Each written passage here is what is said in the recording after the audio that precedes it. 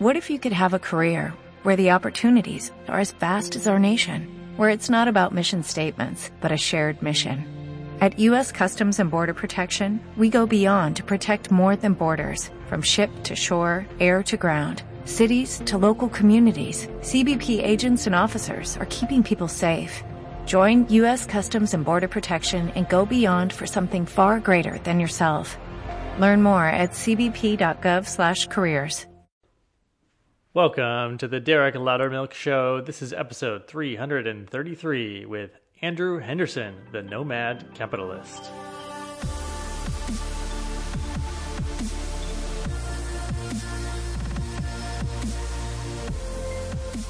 Andrew Henderson is our guest today. He's the founder and creator of Nomad Capitalist, and he helps 7- and 8-figure entrepreneurs go where they're treated best.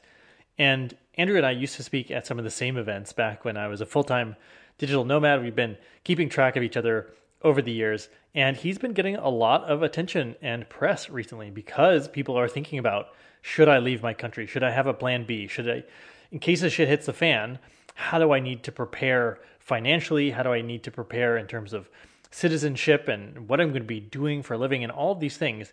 And he has been creating some really amazing content. He has over 2,000 blog posts and 1,000 free videos over on YouTube and on his blog that he has created to help people have multiple citizenships, passports, investments around the world, houses, so you can always have a place to go. And he really helps people optimize their life, their taxes, their financial abundance, feeling safe, and getting the things you want, living in the places you want to live so you have access to the beaches, to the mountains, to dating, to culture, whatever it may be. And in particular, shifting your mindset to think like a nomad capitalist, to think like someone who can go and live anywhere in the world, and that there's not necessarily one place that's best for everything, but you get to pick and choose what's going to suit your needs if you're single or a couple or a family or any of these things.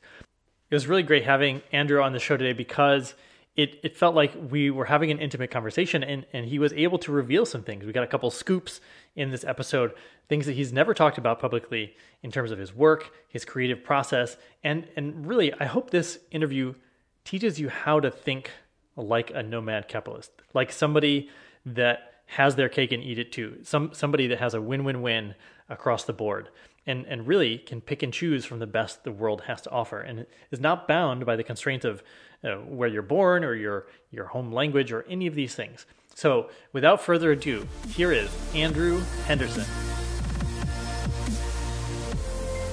Andrew Henderson, welcome to the podcast. Hey, great. So great to be with you. And where are you joining us from today? Because we've been sort of you've been in touch for the last 6 months, and you've been bouncing around from Malaysia. You were in the Balkans for a while, and now you're in Colombia. Yeah, so I'm in Bogota, Colombia, and it's been an interesting, of course, year for everybody. Last March, I tried this thing where I take a week off every once in a while. It's the worst thing I ever did. And I went to Myanmar. I didn't take the laptop. I was totally disconnected.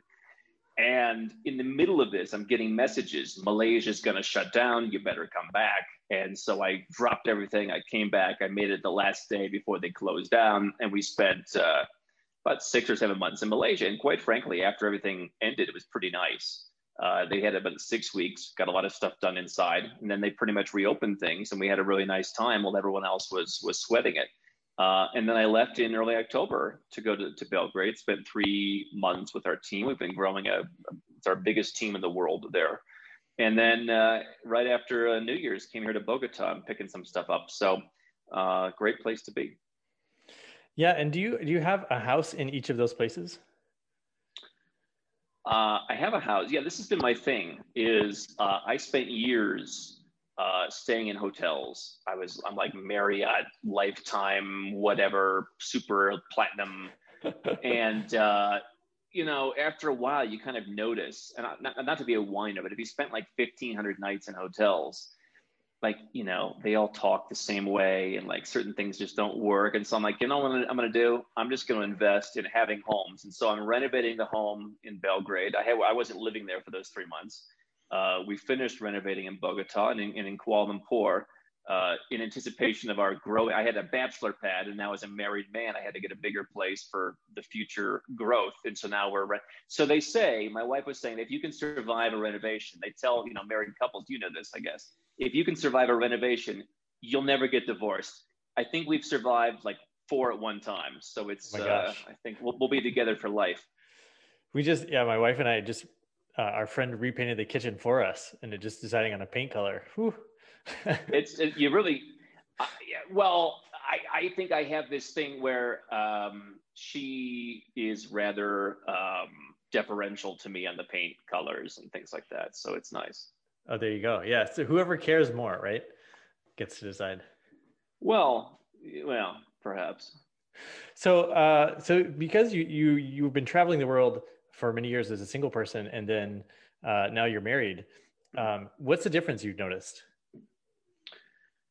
Well, I haven't really noticed a difference. I mean, I think it's a great experience. I mean, certainly, the idea of traveling the world, and I've been in Bogota many times before. I've been in Medellin in Colombia, and people think, oh wow, the single guy, it's fantastic, and it can be, and you remember that. But there's also times when you wish you had somebody around, and so I think it's nice to have that. What I've noticed from her perspective, and I tell this now, the great experience I have is we work with couples and families, and I get to now understand the perspective of twice now we've spent 3 months in a hotel suite or hotel suites at different places, and it's not her favorite thing to do.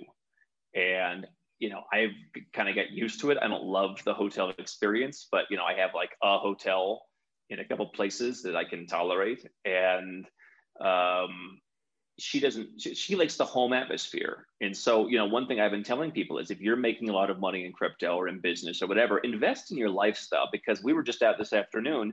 We're shopping for like vases. And I like this much more than she does, honestly. We're shopping for throws and pillows and stuff like that. And for me, walking into a space that I've designed, even though it may not be a huge space, I'm not living in mansions here, but walking into something that you designed where everything is perfect. Some of these Airbnbs, these hotels, they're very sparsely decorated. And I feel if you're a successful person, having a perfect environment is very productive.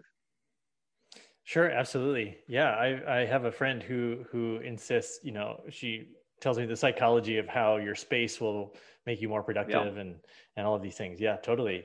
And as I recall, the moving from living out of a carry-on to, and then coming back to have all my stuff that was in storage here, it's really nice to have your favorite things. And I'm wondering if you have any like secret, like your special things about each house in each country that you stash there for yourself. Yeah, there's a couple things. I'm a little bit OCD, but I like things to be like, I like to get fragrances. So I'll get like Tom Ford fragrances. They have to match. And whenever I hear talk, like, I kind of like that. No, we're only getting they match. The bottles look exactly the same. And so I like to have the fragrance for each city. I like to have like, what would Bogota smell like? And there's maybe 2 or 3 of those. What would, Kuala Lumpur, like what? And so I do that. I like to have my teas that I get from TWG in Asia. But then I like to have little elements that are kind of transcendent. So I'll get, Louis Vuitton publishes these really nice travel books that are colorful and they're fun, and you can get 3 or 4 of them. And I kind of imagine in each place, like who would live here? And so, Bogota to me is more masculine. So you think like, it's maybe an older gentleman. It's, a cowskin rug. It's more greens, more darks, more rustic vibes. But, in Kuala Lumpur, it's so light. You have these huge windows, light is flooding in, everything's modern and glassy. And you think, this is where, 2 young supermodels would live going to Asia. And so you have the red Buddha kitsch, because that's what they would have. They would be kind of so, silly about what Asia's about. They're like, we have to have a red Buddha.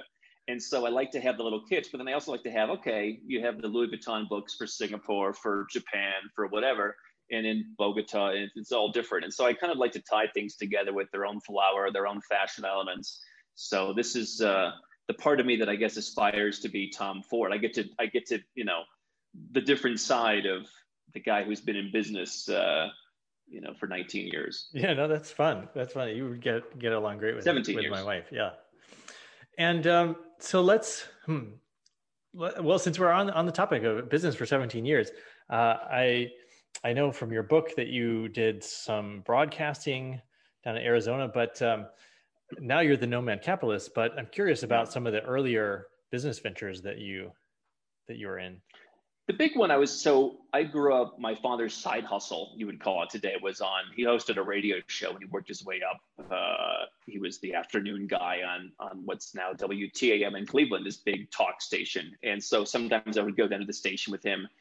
And he always said, like, listen, there's no money in radio. This is back even in the 90s, and people listened to the radio, the 80s and 90s. But I kind of enjoyed it. So I put the two things together when I was 19, and I said, I'm going to be in the radio business. And so I was in the business basically of, in financial terms, being a market maker for radio infomercials. And we would go out and we would find radio stations that were dying or nearly dead.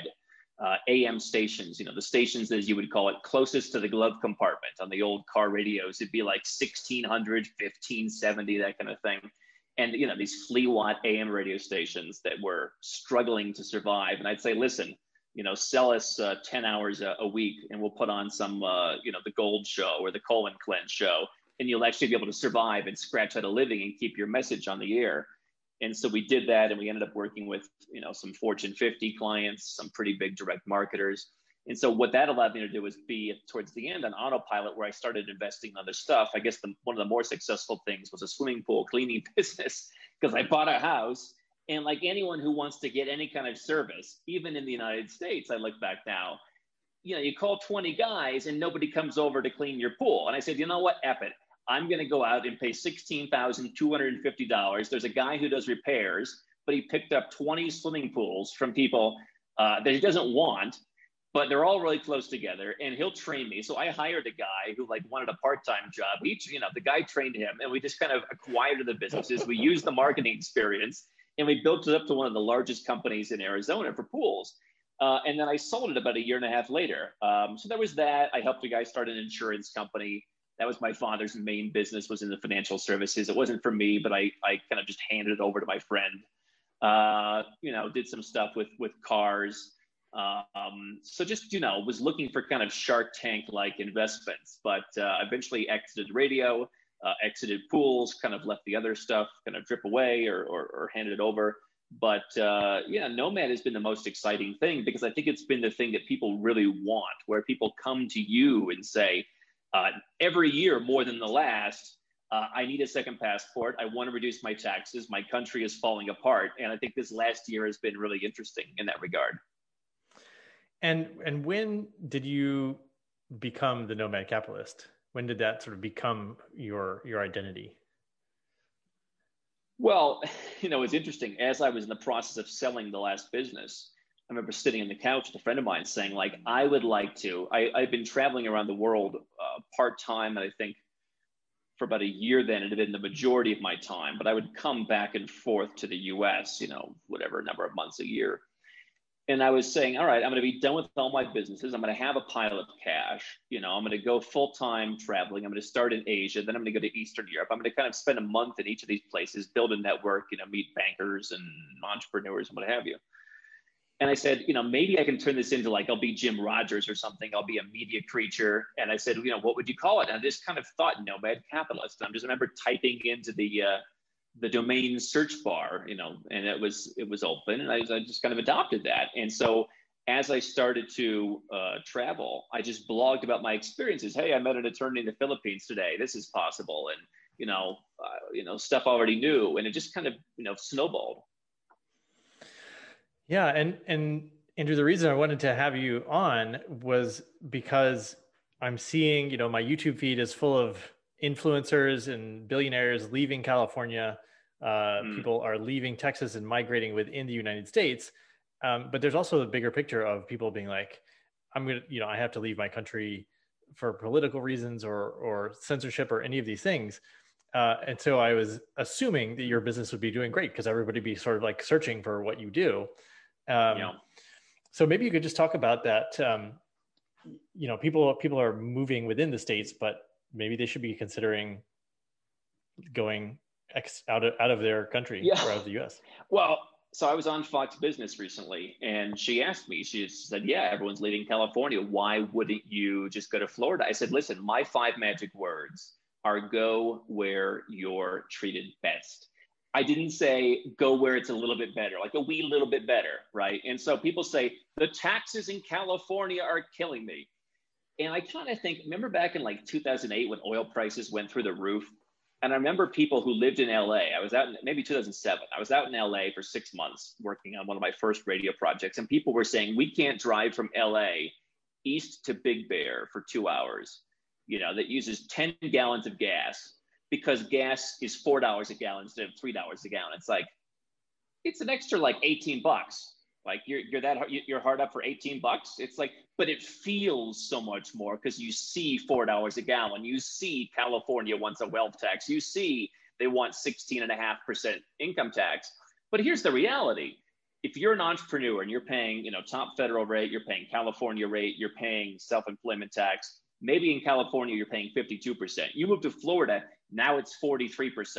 What's the big difference? You still have a business partner taking 43 out of every $100 and contributing basically nothing, right? And shaming you in the process, by the way. Now, it's not even like, hey, thanks for your contribution. They send you a Christmas card. They literally take a crap on you now. Like the entire political class, you're the enemy. And so, yeah, I mean, a lot of people have been calling us partially because of tax. Even Americans, people think, the United States taxes worldwide income, no matter where you live. That's correct, but you can still use the foreign earned income exclusion. You can still use corporate structures. You can still use, it's more difficult the last couple of years, but you can still reduce your tax rate dramatically.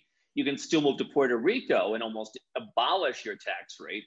And so there's a lot of different options. And I just think, if your goal is fewer regulations, less taxes, don't just make a little bit of an improvement. Go all the way. It's like Jerry Seinfeld used to do that thing like, why doesn't the plane just fly as fast as it can possibly go? It's like, if you're moving, just move. You're leaving the kids' school. All those things that you say why we can't leave California, you're doing it to go to Amarillo. You might as well take it all the way. Yeah, I'd love to hear maybe, and I know we'll tease out some of your own experience, but maybe just an example of somebody who maybe was thinking of moving within the States and then actually just left the country and sort of. Yeah, well, I had a guy I'm talking to today, actually. We're working on his plan. He's a crypto guy. I've got a lot of cryptocurrency guys right now. And so that's the thing. If you're an American, capital gains are an issue. You cannot simply say, I don't live here anymore. You've got to have a more complex strategy than that. And so, he was thinking, should I move somewhere else because I don't like California? And he was thinking of moving to Utah. And then he realized, maybe I should go somewhere and actually do something about this capital gains tax. Okay, I mean, California, maybe I'm saving a couple bucks, but, why don't I go to Puerto Rico? Or why don't I look at even expatriating?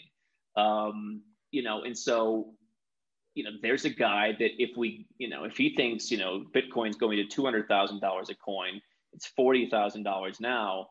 He owns, I don't know, 100 of them or something. I mean, that's millions of dollars that you can save by reducing that, and you think, capital gains, 23.6%. Well, Joe Biden, he's now in charge. They have the Congress, they have the Senate, and he wants to make it 40%. And so a lot of people are saying, I think it's going to get worse. Not only with all the countries saying we have to pay for the pandemic, let's tax the rich.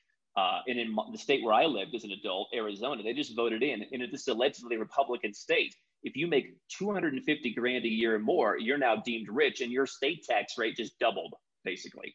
And so even in Arizona, not exactly a bastion of communism, maybe it's becoming one, but they're raising taxes on the rich, and you're not even be that rich. And so there's a guy who's saying, I'm either going to go to Puerto Rico, or I have family from Europe. Maybe I can get my European passport. We're working on that. He's going to do one or the other, and he's going to save millions of dollars by not being in the U.S. tax net.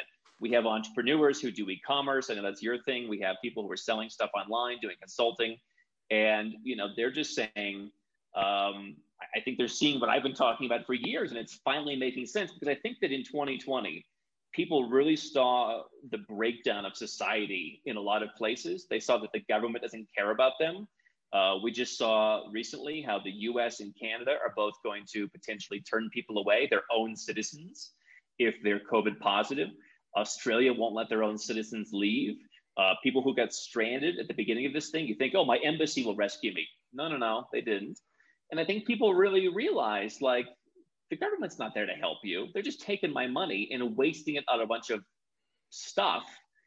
And why not just go where I'm treated best? Yeah, I remember, I think my first sort of tax bill ever, and wanting to sort of stipulate, like, please do not buy more bombs, do good things with this. And you really do. Isn't that the worst one? The first one is the worst one. The first, yeah. So actually, generally, I'm still sort of insulated from that. I have my tax bills reduced by expenses to keep reinvesting in the business. And yeah. But I also, see that it's coming. Like if I make too much money, then I'll just have to give it away. And so I just had a guy, pardon me, I just had a guy who did that, and he's hired us 3 different times. And first time 3 years ago, he was building a company. It wasn't profitable. He just sold it for about $400 million. And so, sure, he wasn't profitable. I had another couple right now. That's their business. Just finished with them.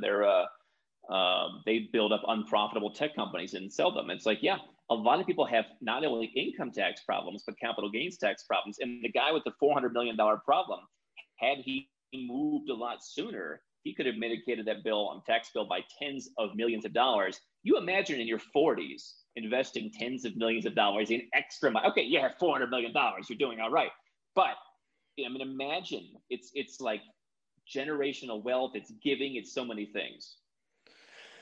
Yeah. And I think, it was sort of a leap for me and even people to sort of see me being a digital nomad and just traveling for so long. And most people are still in this sort of, I'm going to take a vacation once a year kind of mindset. To renounce your citizenship, I think, is a bigger step that most people would never even know is possible. Could you say what it was like maybe when you finally decided to renounce your U.S. citizenship?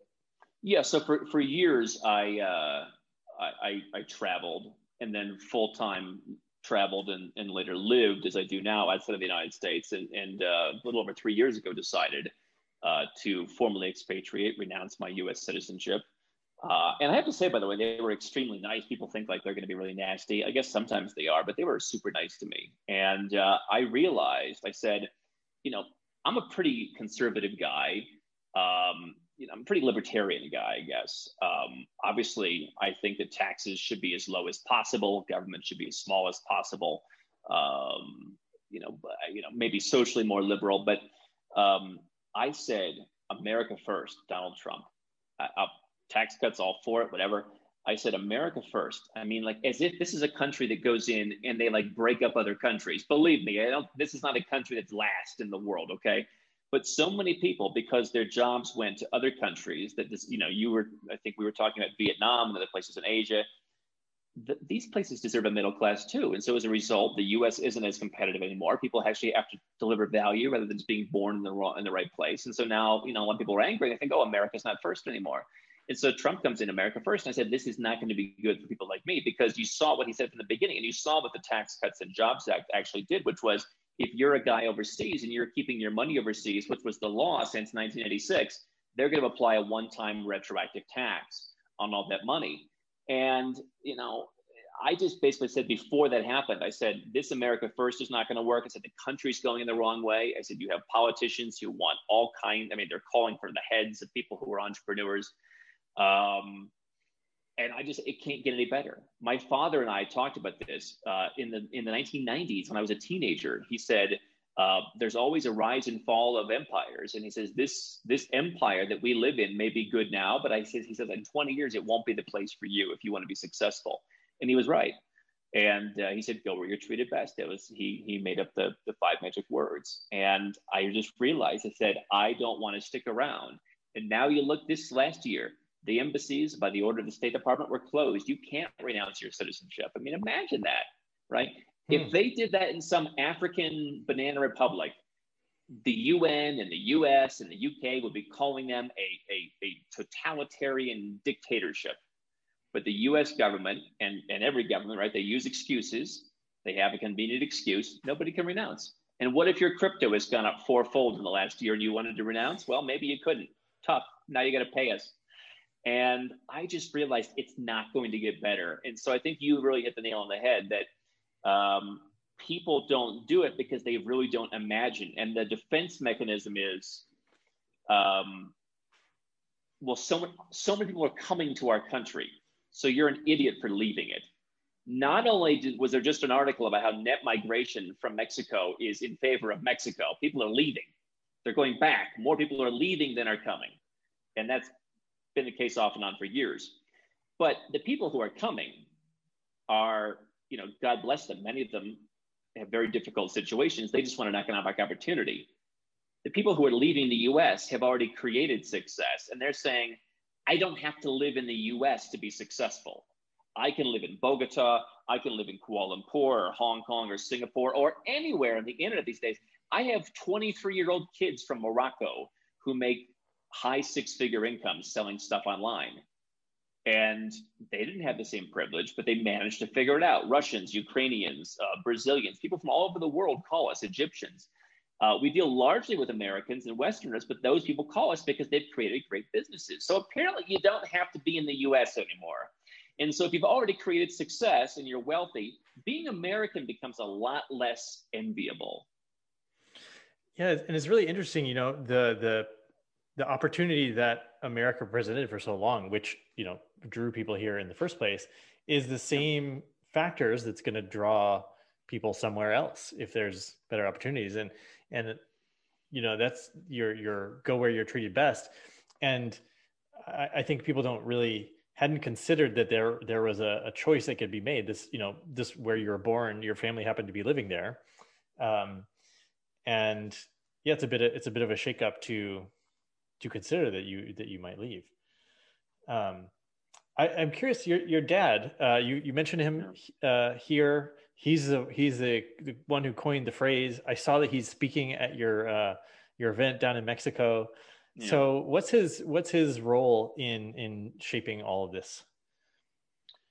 Well, yeah, we are having Nomad Capitalist Live, God willing, this May in Playa del Carmen with Robert Kiyosaki and the former president of Georgia and others. But my father, it's interesting coming from where we come from. I don't come from a super close family in the context of much of the rest of the world where people are calling each other twice a day, right? That's not how my family works. But they did give me a tremendous permission slip from a very early age. And I don't remember exactly how it came about, but I guess I had some friends, growing up in Cleveland, Ohio, very ethnic town. I had friends who were like very Italian and very Irish and very, whatever. And, they had that kind of like, hey, when you're older, stick around with your pops kind of thing. And I was telling my father about it. He said, listen, we've worked very hard to be successful. And my father, is in the financial business. He, all the insurances and all that kind of stuff. He said, we've got nursing home care. We've got this, we've got that, we've got that. We're going to be fine. He said, you don't have to stay in Cleveland just because your parents are here. You don't have to, stick around for us. You don't have to stay in the same city. You don't have to stay in the same state. If you want to go to California or wherever, you don't even have to stay in the same country. You should go where you are treated best. And I got this amazing permission slip that so many parents, I think, around the world, and I've seen this all around the world, they look at kids, it's like it's an investment. It's like, I'm going to have these kids, I'm going to enjoy myself, and I'm going to get excuses to get out of going to parties for 18 years, and then they're going to grow up, and then eventually it's going to be my annuity where they're going to come home and take care of me. And my dad said, listen, that's not the purpose. We did this to empower you to be a winner. And it was an amazing gift that so many people think, how do I leave my family? And my family realizes that if they want to come down, as they did a year ago, to Mexico City for Christmas, they can do that. They want to come to Belgrade. They want to come to wherever.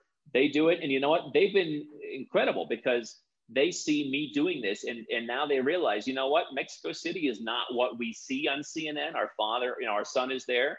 And it can't be that bad. So let's go down and see him. And they come down and they love it and they explore. And now, they're asking questions about doing this. And so he's been a great influence, and I think was really well ahead of his time in terms of predicting so much of what has happened 20 and 25 years before it happened. He said entrepreneurs and successful people are never that popular, but he says it's going to become less. He says there's going to be a civil war someday in this country. I saw it today, 79% of people think that the United States is basically heading towards a civil war. So, having that, it's incredible. And it was an incredible gift. People say, people think I was born with some kind of silver spoon, and certainly being born in a successful family in the United States is certainly an advantage, no doubt about it. I inherited nothing. I was given nothing. I got no loans, but I did get this tremendous upbringing that now, as I hire 30-some people, I'm teaching it to them in their 20s, and I've had to learn. It's like everyone didn't learn that. That's interesting, and it was a great gift. Yeah, that's really fascinating. What in particular are you noticing that not everybody learned? Well, just entrepreneurial skills. Now, I go around the world. I spent 3 months in Serbia. Say hello when someone walks into your store, right? It's a little bit different everywhere, and I think cultures are beautiful. But what my thing is I left the United States because I realized there were some good things. And I've realized that more the longer I've been away, and I'm not boiling in the stew. I'm able to give them credit where it's due. But I think, the best culture is one. And then you look at a place like a Singapore or a Dubai, where they say, let's take the best of everything and let's put it together and do that. Let's not do this is how we do it here, right?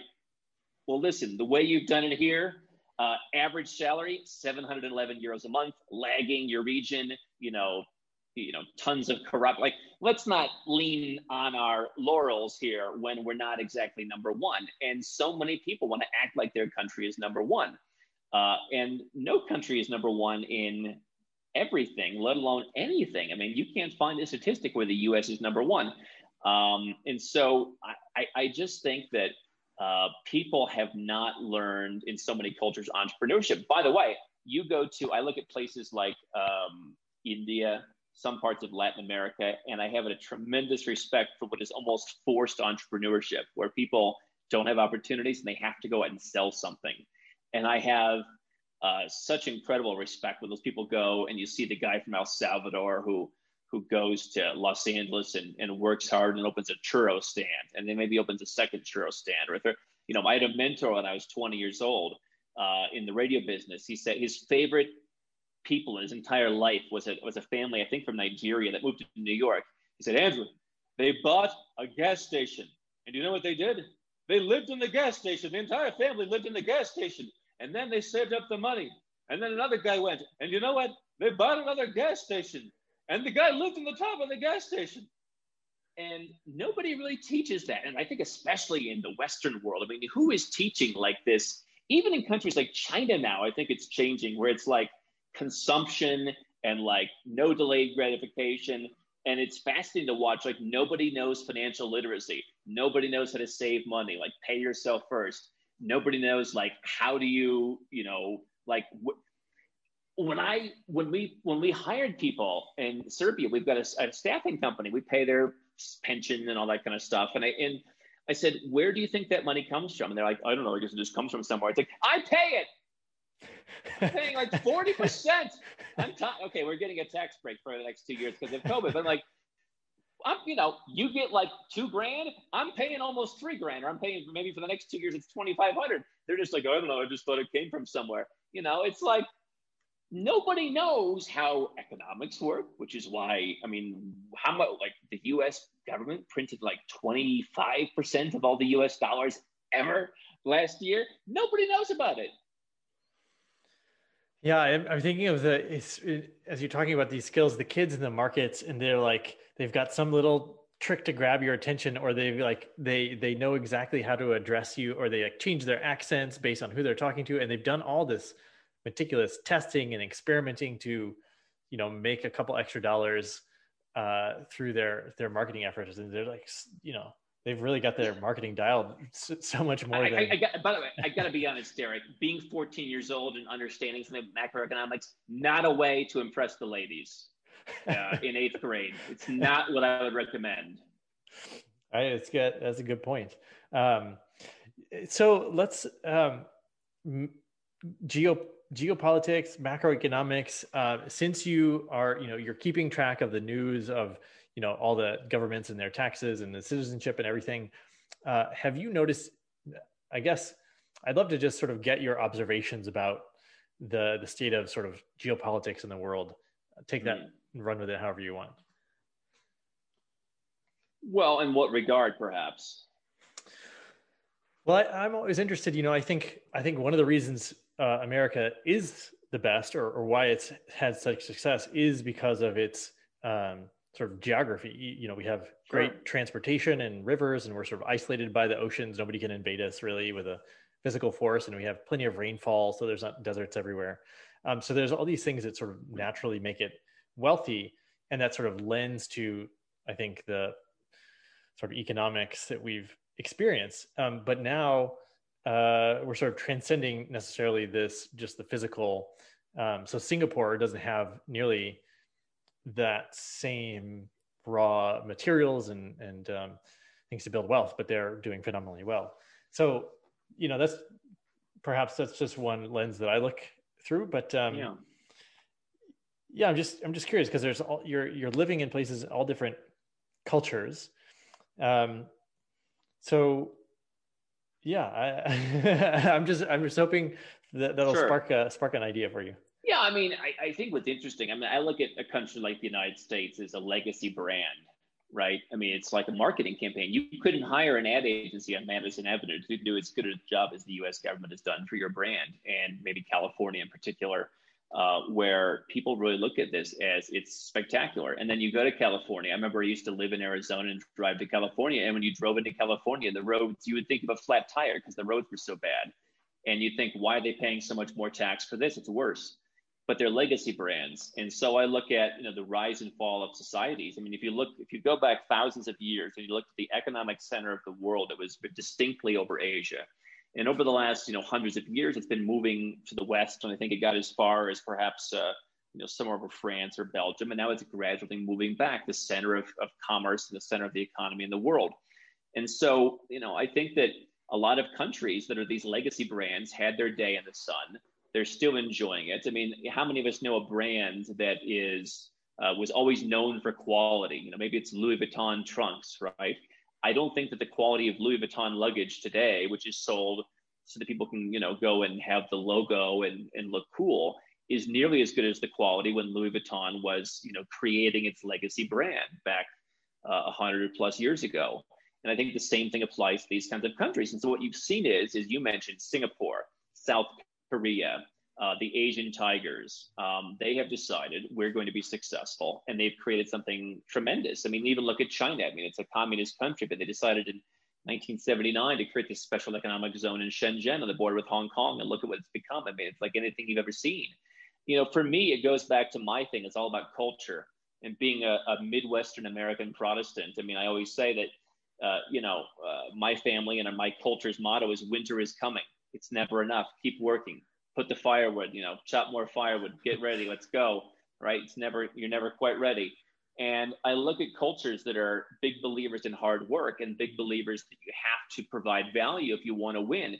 That was once the thing in America, quote unquote. But the reality is the philosophical concept of America has now been, as I mentioned, taken by other places and says, we can do this. If you look at the Heritage Foundation, every year, my father would read this over the dinner table when I was 15 years old. Every year they put out the Index of Economic Freedom. The United States is slid. It's barely in the top 20 anymore. And interestingly to me is it is now surpassed by 4 recently ex-communist countries. It is also surpassed by some countries that everyone in the United States would laugh and make fun of, like Denmark. I mean, when Denmark is beating you, you've really got a problem, all right? But 4 ex-communist countries like the country of Georgia, which I started talking about a number of years ago, and now it's become quite popular in the Nomad scene. And they are one of the easiest places in the world to do business. Now, I'm not saying it's perfect. And I think in the last couple of years, while it's still good, they've maybe taken a half a step backwards. I think it's still a good investment, maybe not the best, quite as good as, but it's very easy. And they've said, we have to make things easy for people. Singapore says we have to make things easy. We have to go and create a product that beats. And you look at even Japan, by the way, you've seen the memes for years where they show Nagasaki, for example, and they show Detroit, and they said, who won the war? And the Japanese did a better job of having a culture that valued hard work and innovation. And the West has rested on its laurels. And when I go out in Bogota and I look for sofas and I hear oh, it's made in Italy, I run the other way. Because talk about a legacy brand. I bought a sofa from Italy once. It took like a year and a half to arrive, and the guy shouted at me as he delivered it. I said, never again am I doing one of these deals where I order a sofa from these lazy bums. Listen, they were popular, 500 years ago, the Republic of Veneto was a thing. It's not a thing anymore. It's a has-been. So I don't want to be with has-beens. Yeah. It's I guess we're just seeing the shift before our eyes, and maybe it's coming faster than most people expected. And I'm kind of curious, thinking back to your dad and my dad. He's now retired, and a lot of people that I know are retiring, and they have a chunk of savings. They have let's say 5 million saved up in some retirement fund or something like that. But they're not necessarily the type of people I would expect to renounce their citizenship and necessarily have multiple homes around the world. Is there something that you offer to those type of people that there could be an advantage to how they invest by moving offshore or having multiple bank accounts around the world? Well, I think the beautiful thing about nomad capitalists, I mean, first of all, nomad, people think it's like you have to be dragging a suitcase behind you. But in reality, I always thought of it as the nomads of the Mongolian or the Central Asian steppe, right? Where there's the herd and they go and they feast and they shear the sheep and they get everything they need. And then the herd moves and they move with it. And that's how I think people should live. That why are you staying in a country where the Capitol building is being attacked like you're in a banana republic? Did you see the other day where there were like Republicans who were saying, my fellow congressmen are afraid to vote to impeach Trump for a second time because they're afraid that people are going to come and murder them and murder their families? Have you watched Narcos? Have you seen the show? Remember, like when Pablo Escobar, he had everyone under his thumb, and you couldn't do anything if you were the legislature. It's now the United States, and people want to hang around because that's what they know. And so, what I've seen a great in the last year, a surge in is people coming, retired or near retirement, families, 2 kids, 4 kids, whatever, saying, I want a plan B. And I've also seen people saying, I don't believe in investing here anymore. I had a guy who sold a software company for a lot of money, and he said, I can't find good deals here anymore. And so I look at emerging markets. I've been a big proponent of places like Cambodia. I think there are opportunities here in Colombia. I think, there are opportunities in perhaps parts of places like Georgia. There's opportunities everywhere, but Asia, Africa, these are going to be the big drivers of the 21st century. And I think that markets that people are laughing at are going to be the huge success story. I have a friend, he runs an investment fund in Cambodia. And I believe if not every dollar, almost every dollar of rent was paid this year. There was no, you don't have to pay. There was no, work from home, but you can't work it was just like every dollar was collected. And the value of the fund, of the properties went up. Money was collected. You can't say that I have landlords. I had a guy who's a landlord in New York. He's dying. And so I look at that. I look at investment opportunities somewhere else. Sometimes you can invest. I think there are actually some underpriced opportunities in a place like Istanbul. You can get a passport. A lot of Americans might not think they want a Turkish passport, but you can get a passport just for investing. And so what other people have said is, my country is not what I remember it to be. I want to have a second option. It's like the old Chinese motto. You have some gold bars and a second set of papers and a swift boat down by the harbor. If you need to get out because times are getting tough, you need a second citizenship. You need some cash. You need to know you've got something somewhere else. So that could be gold vaulted overseas. It could be a bank account overseas. It could be moving part of your business overseas and just diversifying. If you have a company and hiring people overseas in places where it's more affordable, people are more interested in working. It could be having a second passport, maybe a second residence where you at least know you can go and live, right? When everything hits the fan during the pandemic or the next thing to happen, you have a place to go. And I think that's easier if you own a home, because when you know where you're going and you can imagine that's our home, it's easier to go there than just, I'm a citizen of St. Lucia and I have no idea what it looks like because I did this whole process in 6 months through FedEx. But I think you've seen people looking to invest outside of the US and especially looking to get a second citizenship, a safe haven where they can go. People who never want to leave unless they have to and they don't care about taxes.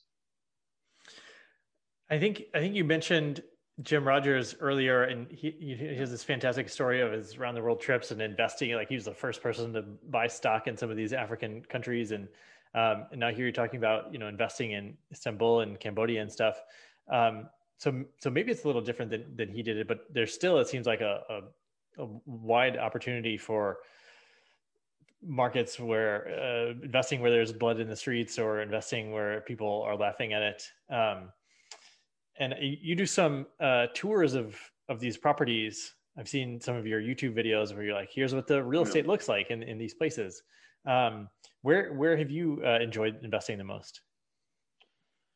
Well, I mean, I think that Cambodia has probably been one of the biggest winners. I've done some good deals in Georgia. Certainly, Georgian prices have gone up a lot.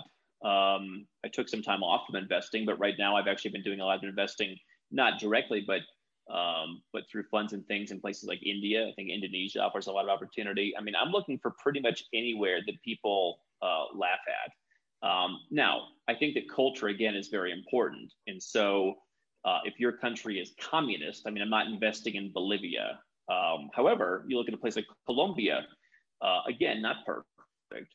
But if you look at the ratings, it is pretty much the second freest economy in South America next to Chile, which is going downhill. They've suffered what I call the visa waiver curse, where once you can travel visa free to the United States, you're too rich and then you just start descending into socialism and taking people's stuff. And I was there last year and walking through tear gas and it was crazy. But, you know, people laugh at Colombia because they watch Narcos. They laugh at Turkey. Have you been to Turkey? You know, people like to talk about buying when there's blood in the streets. Have you seen the Turkish lira recently? I mean, it's, by the way, the US dollar has been doing so terribly in the latter half, since the latter half of 2020. Even the Turkish lira is appreciating now against the US dollar. You had a great opportunity in early 2020 when everyone was freaking out and moving into dollars to get some great deals around the world. But I just think that, you know, it all comes down to psychology. We all want to think we're born in the best place. In many of our countries, governments reinforce that.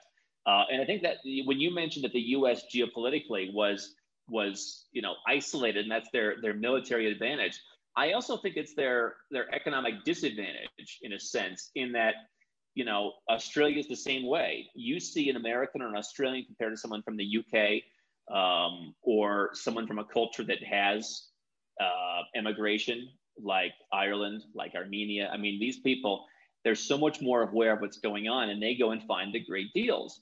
And these people who are in countries where they're so isolated, I think it's hard for them to be open to that. And so I think that you probably find a lot more people in Germany who would be open to investing in Turkey, realizing, hey, 20 million people in a culture that actually has children, with an economy that has been pushing and doing a great job of creating a manufacturing economy that has been, you know, outperforming China for mid-tier, you know, services that competes, you know, with Italy on the high level, China on the low level. They're doing a great job in this kind of, you know, middle-priced washing machines and all that kind of stuff. I mean, is that in the long run going to be a bad investment? If you're buying in great areas where people are secular and there's a certain dollarized value to economy, to property, whatever the lira may be.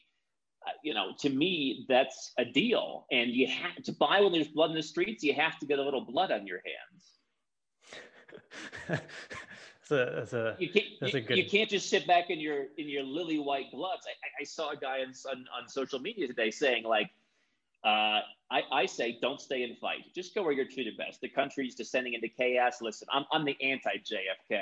Ask what your country can do for you. You've paid them a lot of money. That's their job. They're supposed to be working for you, and they're not doing anything. So if your country is not working for you and they're causing chaos and you've got a problem, you shouldn't stay and fight for the country, because what are you going to do? You're going to take on the U.S. military? These guys, these tough guys, they're like the fake tough guys. I got my guns in my garage. Great, I'm sure the U.S. military with their tanks and their helicopter. I'm sure you'll be a very formidable match for them. So, but he said, listen, everyone wants to be a tough guy. The guy in social media said, everyone wants to be a tough guy, but no one wants to throw the first rock. They all want to sit back and type on Twitter how they're a tough guy. Listen, just go where you're treated best. You don't need to steep in anger in your own country. You can go out and find a world of opportunities, from investing to dating to whatever you want. Yeah, I love that. And it's important, what you mentioned, the psychology of, someone explained this to me the other day. Like, they say you should buy low and sell high, but that do what other people aren't doing, or buy when people are scared. And he said, who people are, they're you. So you should buy when you're scared. And it almost, because you're part of the people. And there's almost sort of that same, perhaps it does feel risky, and it's the first time you invest in another country. I'm sure, would feel this huge unknown thing. Actually, maybe you could talk about what was the first major investment or purchase you did. Do you know what else feels risky when you do it the first time? Having sex. No one's clinging to their virginity at 52 years old because they don't. Listen, you get in there, you do it, and you get over it. And I don't remember my very first deal, but I remember an early deal, and I was buying a property in Tbilisi, Georgia, and we negotiated it down. I had a lawyer. Always a good idea to find a lawyer in these countries, because they really they know a whole network of people, and all that. And so we negotiated this down to $22,000, like this little space. And it was a cash deal. People, can I get a mortgage on this? I mean, when I say cash, I mean like really cash. And I remember talking to the lawyer, and I said, like, you mean I'm going to go take cash to the bank? He said, yeah. And then I'm like, and then what? He's like, well, then you're going to walk to the closing table at the notary office. And I said, well, what if something happens? Now, Georgia is one of like the 5 safest countries in the world. You could walk around, you could be a woman walking around, naked at 3 a.m, and you'd be fine. But he said, like, Andrew, no, this is no problem. Don't worry, you will go with my partner. He is my friend. He is black belt in karate. If someone comes, cha-cha-cha. And we walked, like, I don't know, half a mile or something to, up this street in Old Town Tbilisi. We went to the notary, and the deal went down, beautifully, and we all signed, and I owned the property. And, it seems weird, right? But now it's the point where I have a coach last year. He's like, listen, Andrew, you're a little stressed. Why don't we make a deal? How about 1 citizenship and 1 new house a year? I said, I don't know if I can do that, because it's so easy now because you've done it, right? And I think that being diversified, I mean, if you just look at the last year, financially, personally, I have not suffered the way people have suffered. I have places to go. I have moved, like when things get bad in one place, I go to the next place, and I have the right to do that. And I'm not begging as a tourist. I'm going as a resident, going as a citizen.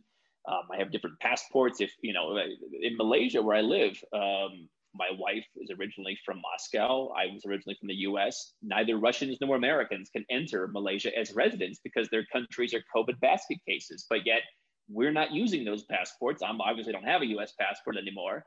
But we use other passports, and they're not on the naughty list. And so I think that, the idea of being financially diversified, being personally diversified, having things spread out has been really successful. Obviously, the last year has been successful for us as a business because people are, I think they're seeing what's really happening, what I've been talking about for years and what I've been being laughed at. And for some of those years, right? And now people are finally starting to, I've had so many people say, I would never think 5 years ago I was going to do this. Never think. Yeah, it's perfect timing for you to be the expert in this. How many, I can imagine, I only have just the US passport, but I can imagine it would feel so cool to have a bunch of passports. It's like James Bond, when he opens his stash and they got the backup passports. How many passports do you have? It's hard to keep track these days. I don't talk about all of them. I've talked about the economic ones, and I've done St. Lucia. I did a program called the Comoros, which people kind of misunderstand because they suspended there were 2 different programs in the Comoros. It's this African archipelago, And it's a nice like backup passport. You can travel to Asia with it. Like I've been to Singapore and stuff. And so I keep the citizenship. I actually have a good relationship with some people in the government there. They've been very nice to me. But they suspended the program. I'm still a citizen. I have a certificate of citizenship, and I have some others. I'm working on a couple right now. It's kind of become a hobby for me. I remember I went in for a visa appointment. The guy's like, "Why do you have this one?" It's like, I don't know. I kind of enjoy it. And I think he thought I was BSing him, but like I honestly kind of do. And I think more importantly, um, as a consumer of this stuff, I think that I'm different. Even though I work with attorneys, I work with accountants to do the proper stuff that has to be done by them. I think, I speak to a human aspect of doing this where I understand why you are coming to me. And I understand the process on a personal level that someone who just has a business selling passports doesn't, or a guy who's the Panama immigration attorney doesn't, right? And so I don't know how many. I guess if all goes well, maybe in a year or so it'll be half a dozen or something. There's a guy with 8, so maybe that should be the target. I gotta, go after it. Maybe he'll leave you a couple. I've always said there should be a marketplace, and we should. I mean, imagine if that was the case. If there was a market, and you thought I was going to be concise, by the way, or something. Imagine if there was a marketplace for, like, hey, I'm Rwandan, but I'm a really rich Rwandan, and I want to be American. Like, I'll trade you passports and give you how much? 7 million? Like, how much would it be? I wonder if we could do that. It'd be fascinating. But alas, we can't, and the guy can't leave me his passport, so I'll have to go out and schlep and get 3 more. But I appreciate that you're walking the talk, because it's like sometimes, in my business, I'm like learning a thing about some social media. I'm like, do I really want to learn all this? And it's like, I'm gonna be teaching. I'm gonna be, getting this out to my clients and customers. So I need to be the expert so I can reteach it. So yeah, I appreciate that you're doing that. Let's see, where do we want to go with this? So I'm curious. You mentioned Robert Kiyosaki speaking at your event, and you mentioned meeting these lawyers in these countries, and now you've got this team of people that support you, and the president of Georgia, former president of Georgia, is speaking. So you have a really interesting network that you've built over the years. How do you approach this networking around the world? I think what I've learned in this business about so many things is it just really is about putting out the work, or doing the work. We put out a YouTube video every day. When we first started, put out a blog post every day. Then we kind of shifted to YouTube. We still have people who write blog posts, which are summaries of the videos, or which are kind of research projects from our team, whatever. But I think it's putting in the work, and so it's hard to do when you're sitting in Orlando, Florida, or in Adelaide, Australia. You have to go out there and do it. It's just been years of boots on the ground. And listen, you make mistakes. I think one of the great things I've really re-emphasized for myself in the last 9 months or so is I read Bob Iger's book, Ride of a Lifetime. I'm not a corporate guy. He's a very high-level corporate guy. He was the CEO of Disney. And, we talked about how many mistakes they made at Disney. You go back and look at Disney. I mean, under his rule, under Michael Eisner, I mean, they tried so many things that didn't work. And I think that today, so many people are influencers, or, as I call it, celebrities with the lowercase c. And there's this kind of hatred coming out there where it's like, if you ever fail at anything, you're not doing it right. And I think people have a tendency, or it's easy at least, to buy into that when you're first starting. And for me, the experience is go out there, do deals, start small, but grow and, figure out. And you develop a spidey sense the more you do it. You develop an understanding of cultures and the fact that if you come to Colombia and the lawyer's on time, you're doing really well. So, I think it's just years and years and years. I mean, it's like, how do you do anything? I don't think there's a way to sit at home and do it, especially overseas. I mean, we have a research team. We put them on the road every once in a while. If we don't physically go to El Salvador, we don't learn what's happening in El Salvador. It's just, you can't email these guys by and large. You're not going to get any information. You've got to go. And when people say like, oh, like when the digital nomads say the whole world is going to be nomadic and like this is the future, it certainly is part of the future, no doubt. But if you don't understand, like you don't understand the work culture in Serbia or in Georgia or in Honduras, you go and talk about this lifestyle. I mean, I remember meeting my wife, and my wife, she's a doctor, and she's like, "What is this like? Online business?" She's like, "I know fireman, I know construction worker, I know dentist, like mailman. These are the jobs I know. Like, what is this? Like affiliate mark? This is not. I don't know what this is, right?" And so many people outside of the little bubble don't really understand what this is. They may get there at some point in the future, at least some of them, but so much of the world, and this is why, by the way, in my world, people say, "Well, what are you going to do about the pandemic?" I said the countries that I'm interested in living in, investing in, being in, largely real. I don't know if anyone's been perfect. I mean, Mexico, Brazil have done an okay job. Malaysia was actually not that bad, but Serbia's not been that bad. But they realize like we have to have an economy. You look at Portugal and Spain, which are next to each other. Spain has the legacy brand. It's a bigger country. They can afford to be a lot bigger jerks to people. They can say, you know what? You own a property in Barcelona? Nobody's living there. We're going to come and take it after a while. Like, you're going to come and take someone's property that they own? Portugal, I think the government like kind of sort of wants to do that, but they're like, we have like 7 people living here. We need foreign investors. So we can't go and take someone's property because we aren't the legacy brand for, fun in the sun. And so like they have to be competitive. And I think that's a beautiful thing. It's just reminding, we lived in Portugal for a little while, and they had this thing where buildings could be passed, property could be passed down to like multiple family members. And sometimes like skyscrapers in Lisbon were owned by 40 people, and there's no way they could figure out how to sell it and so that you just had these empty buildings that nobody could figure out what to do with. Yes. And tell me, I want to know about your team. I saw, I think, something about your Christmas party. It seems like your team is full of only beautiful women. So great job putting that team together. But that seems like your Serbian-based team. Yeah.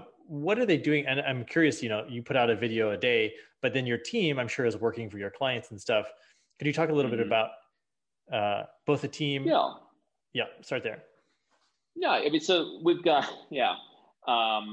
listen, I mean, I remember being in Romania about 6 years ago and meeting some people and saying, wow, not only is the English great, but the American accent is great. And this would be a great place to hire. And we put out the word. We put in a Facebook ad at one point for hiring. And I said, let's just add the neighboring countries too. And Serbia turned out to be the biggest one. We later expanded a little bit into Macedonia, which we got some people kind of by referral. And so we've got a little team down there, but it didn't go as well. Armenia has been a great place for us. Georgia has been okay.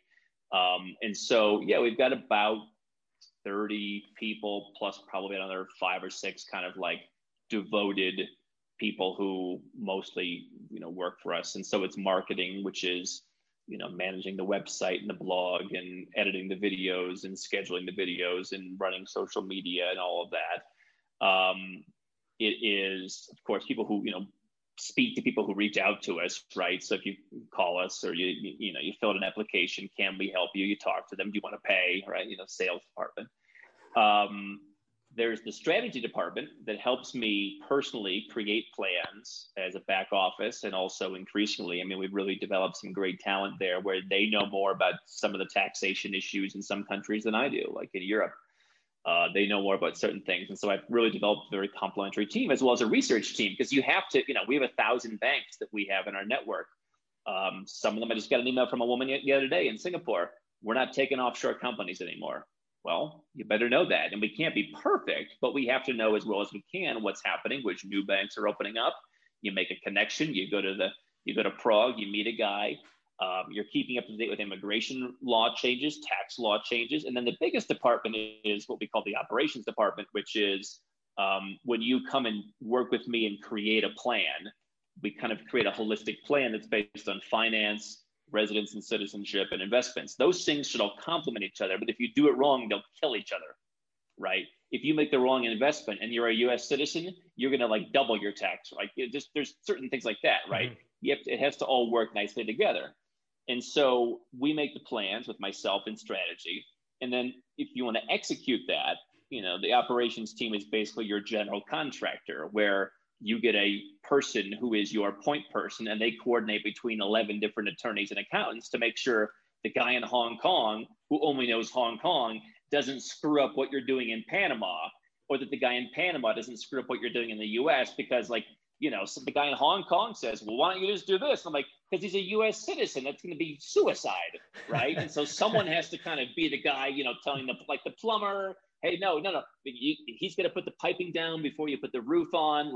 So that's the biggest department, and it's been expanding, and we've had to be, hiring people like a year out because we need to train them because we know people are coming. But it's basically those 4 departments, and then poor old Dan's just kind of on his own, like in a little island of business and accounting.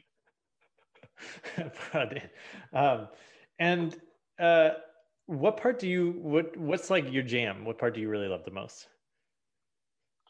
I'm a very curious person. I like research. Now, at times, I'm glad I'm no longer the one calling 100 banks a day. I mean, that's basically a sales job, right? You're calling and trying to develop contacts. And I'm glad that's no longer me.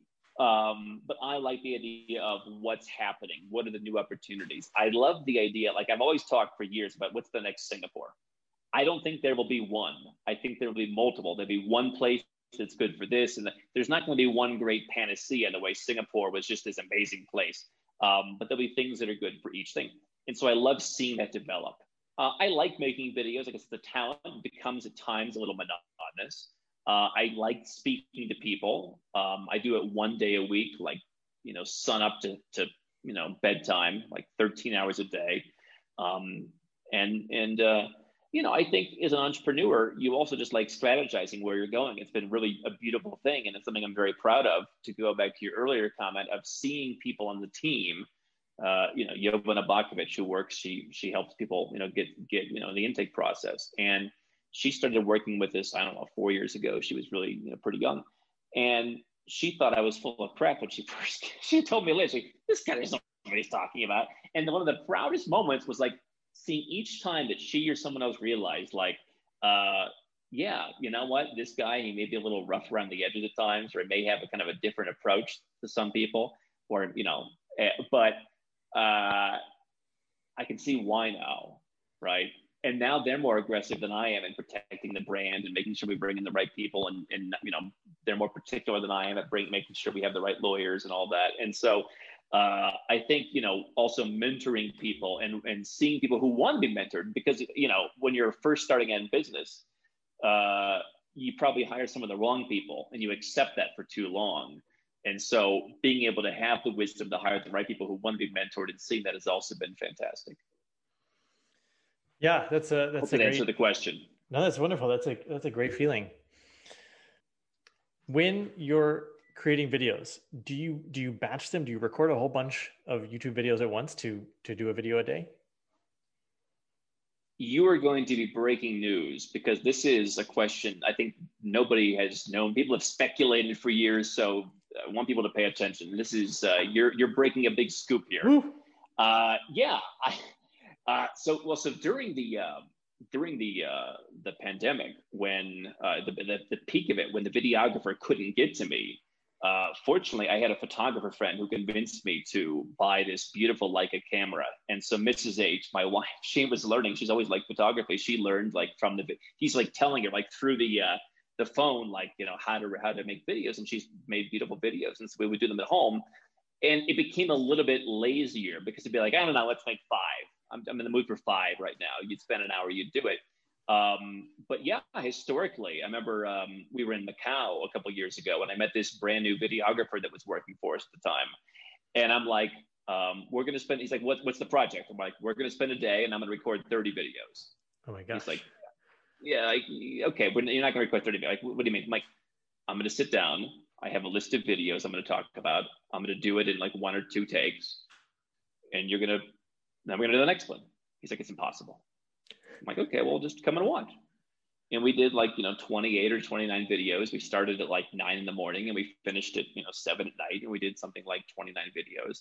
More recently, I've kind of, because we have a guy who's more or less full time with us, I've started doing it like half days. Like, let's do 2 to 8 at night and we'll do, like 16 or 17 or something. But, That's incredible. How do you work from? So that your videos are 10 minutes long ish, and you've got a punchy little lead in, and then you talk about it. Is it off the cuff once you decide the topic of the video, or how are you preparing? Yeah, I'll take some notes. I think that, Jerry Seinfeld, again, to talk about Jerry Seinfeld, talks about how like anything I do is material. And so I'll walk around, I'll be taking notes on a scratch pad or on a phone or something. I've been like 80 years old since I was born. So I'm still using like scratch pads and pens. I'm not like, like a phone. I'm like, in the pandemic, when they're like, can you scan the QR code to come into the store? I'm like, I have no idea how that works. You just give me the thing, I'll write down my name and phone number.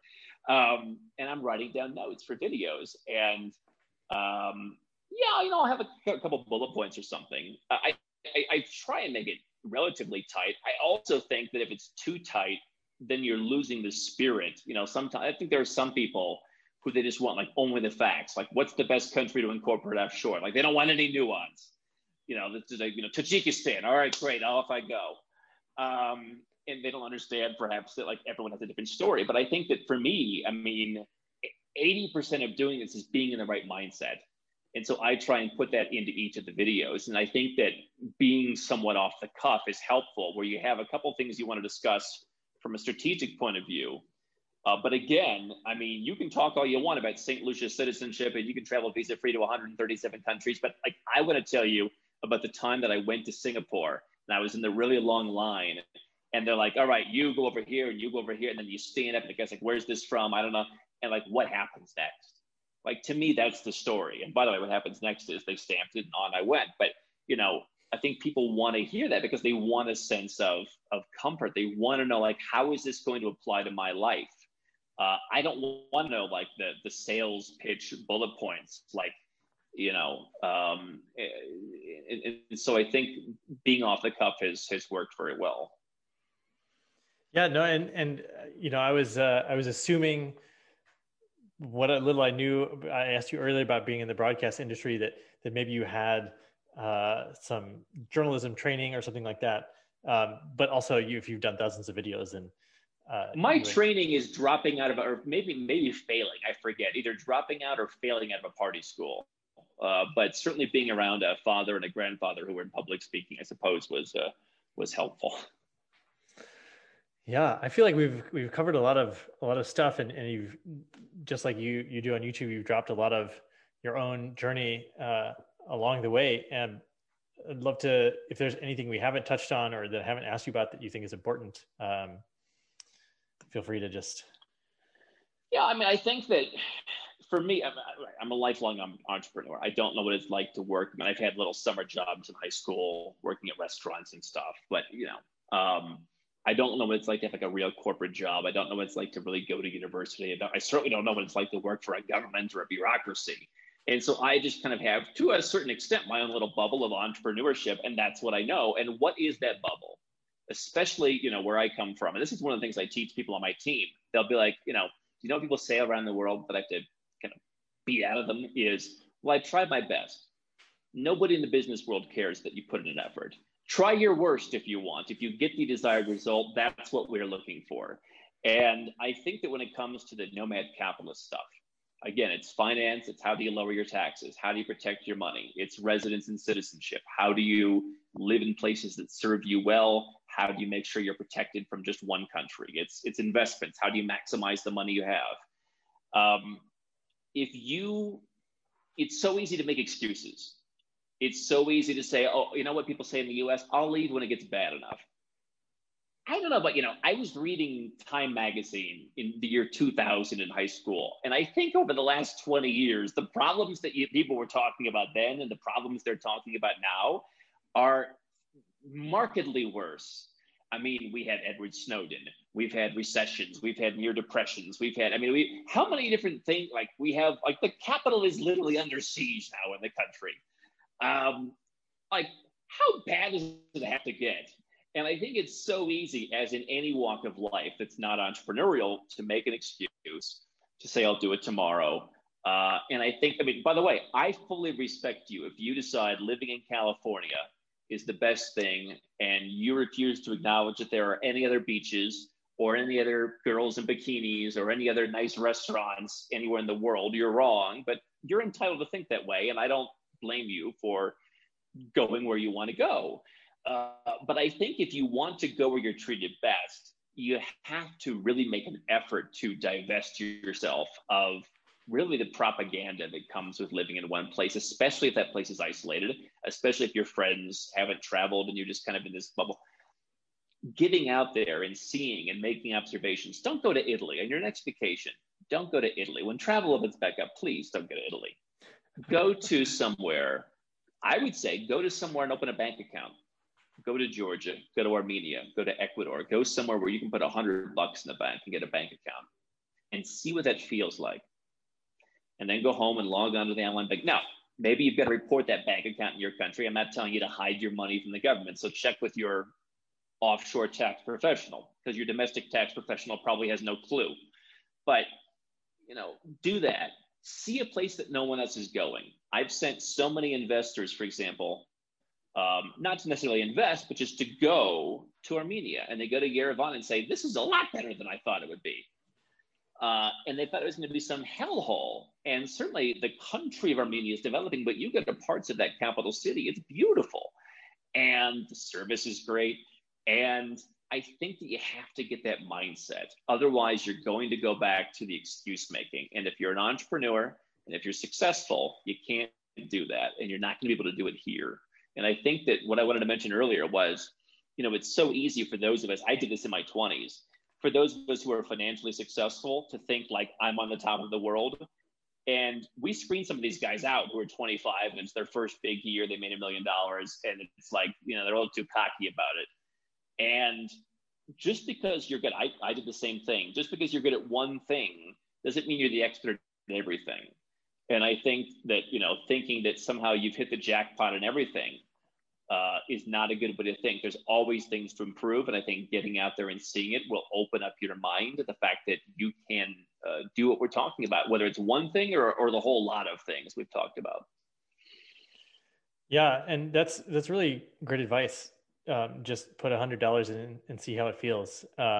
Which would be, you know, just, yeah, you can't know until you actually go out there and experience it for yourself. So, Andrew, it's been great having you on. Really was looking forward to this, and it's been great chatting with you. Please point people to where they can find you online, where they can learn more about what you do.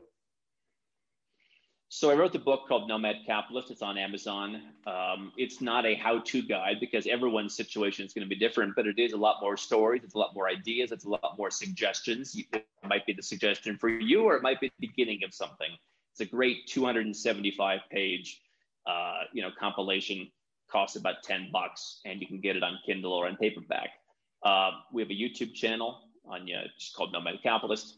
And on our website, nomadcapitalist.com, we've got close to 2,000 articles, and that's where you can also find about how we work, our services. It's very boutique, rather premium kind of service for high-level entrepreneurs and investors who want a hands-on experience.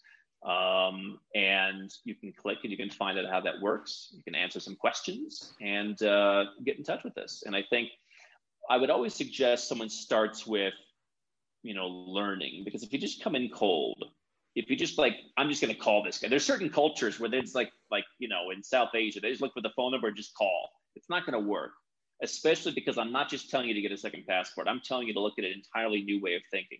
Read the book, watch as many of the videos as you can. If you prefer to read the blog posts.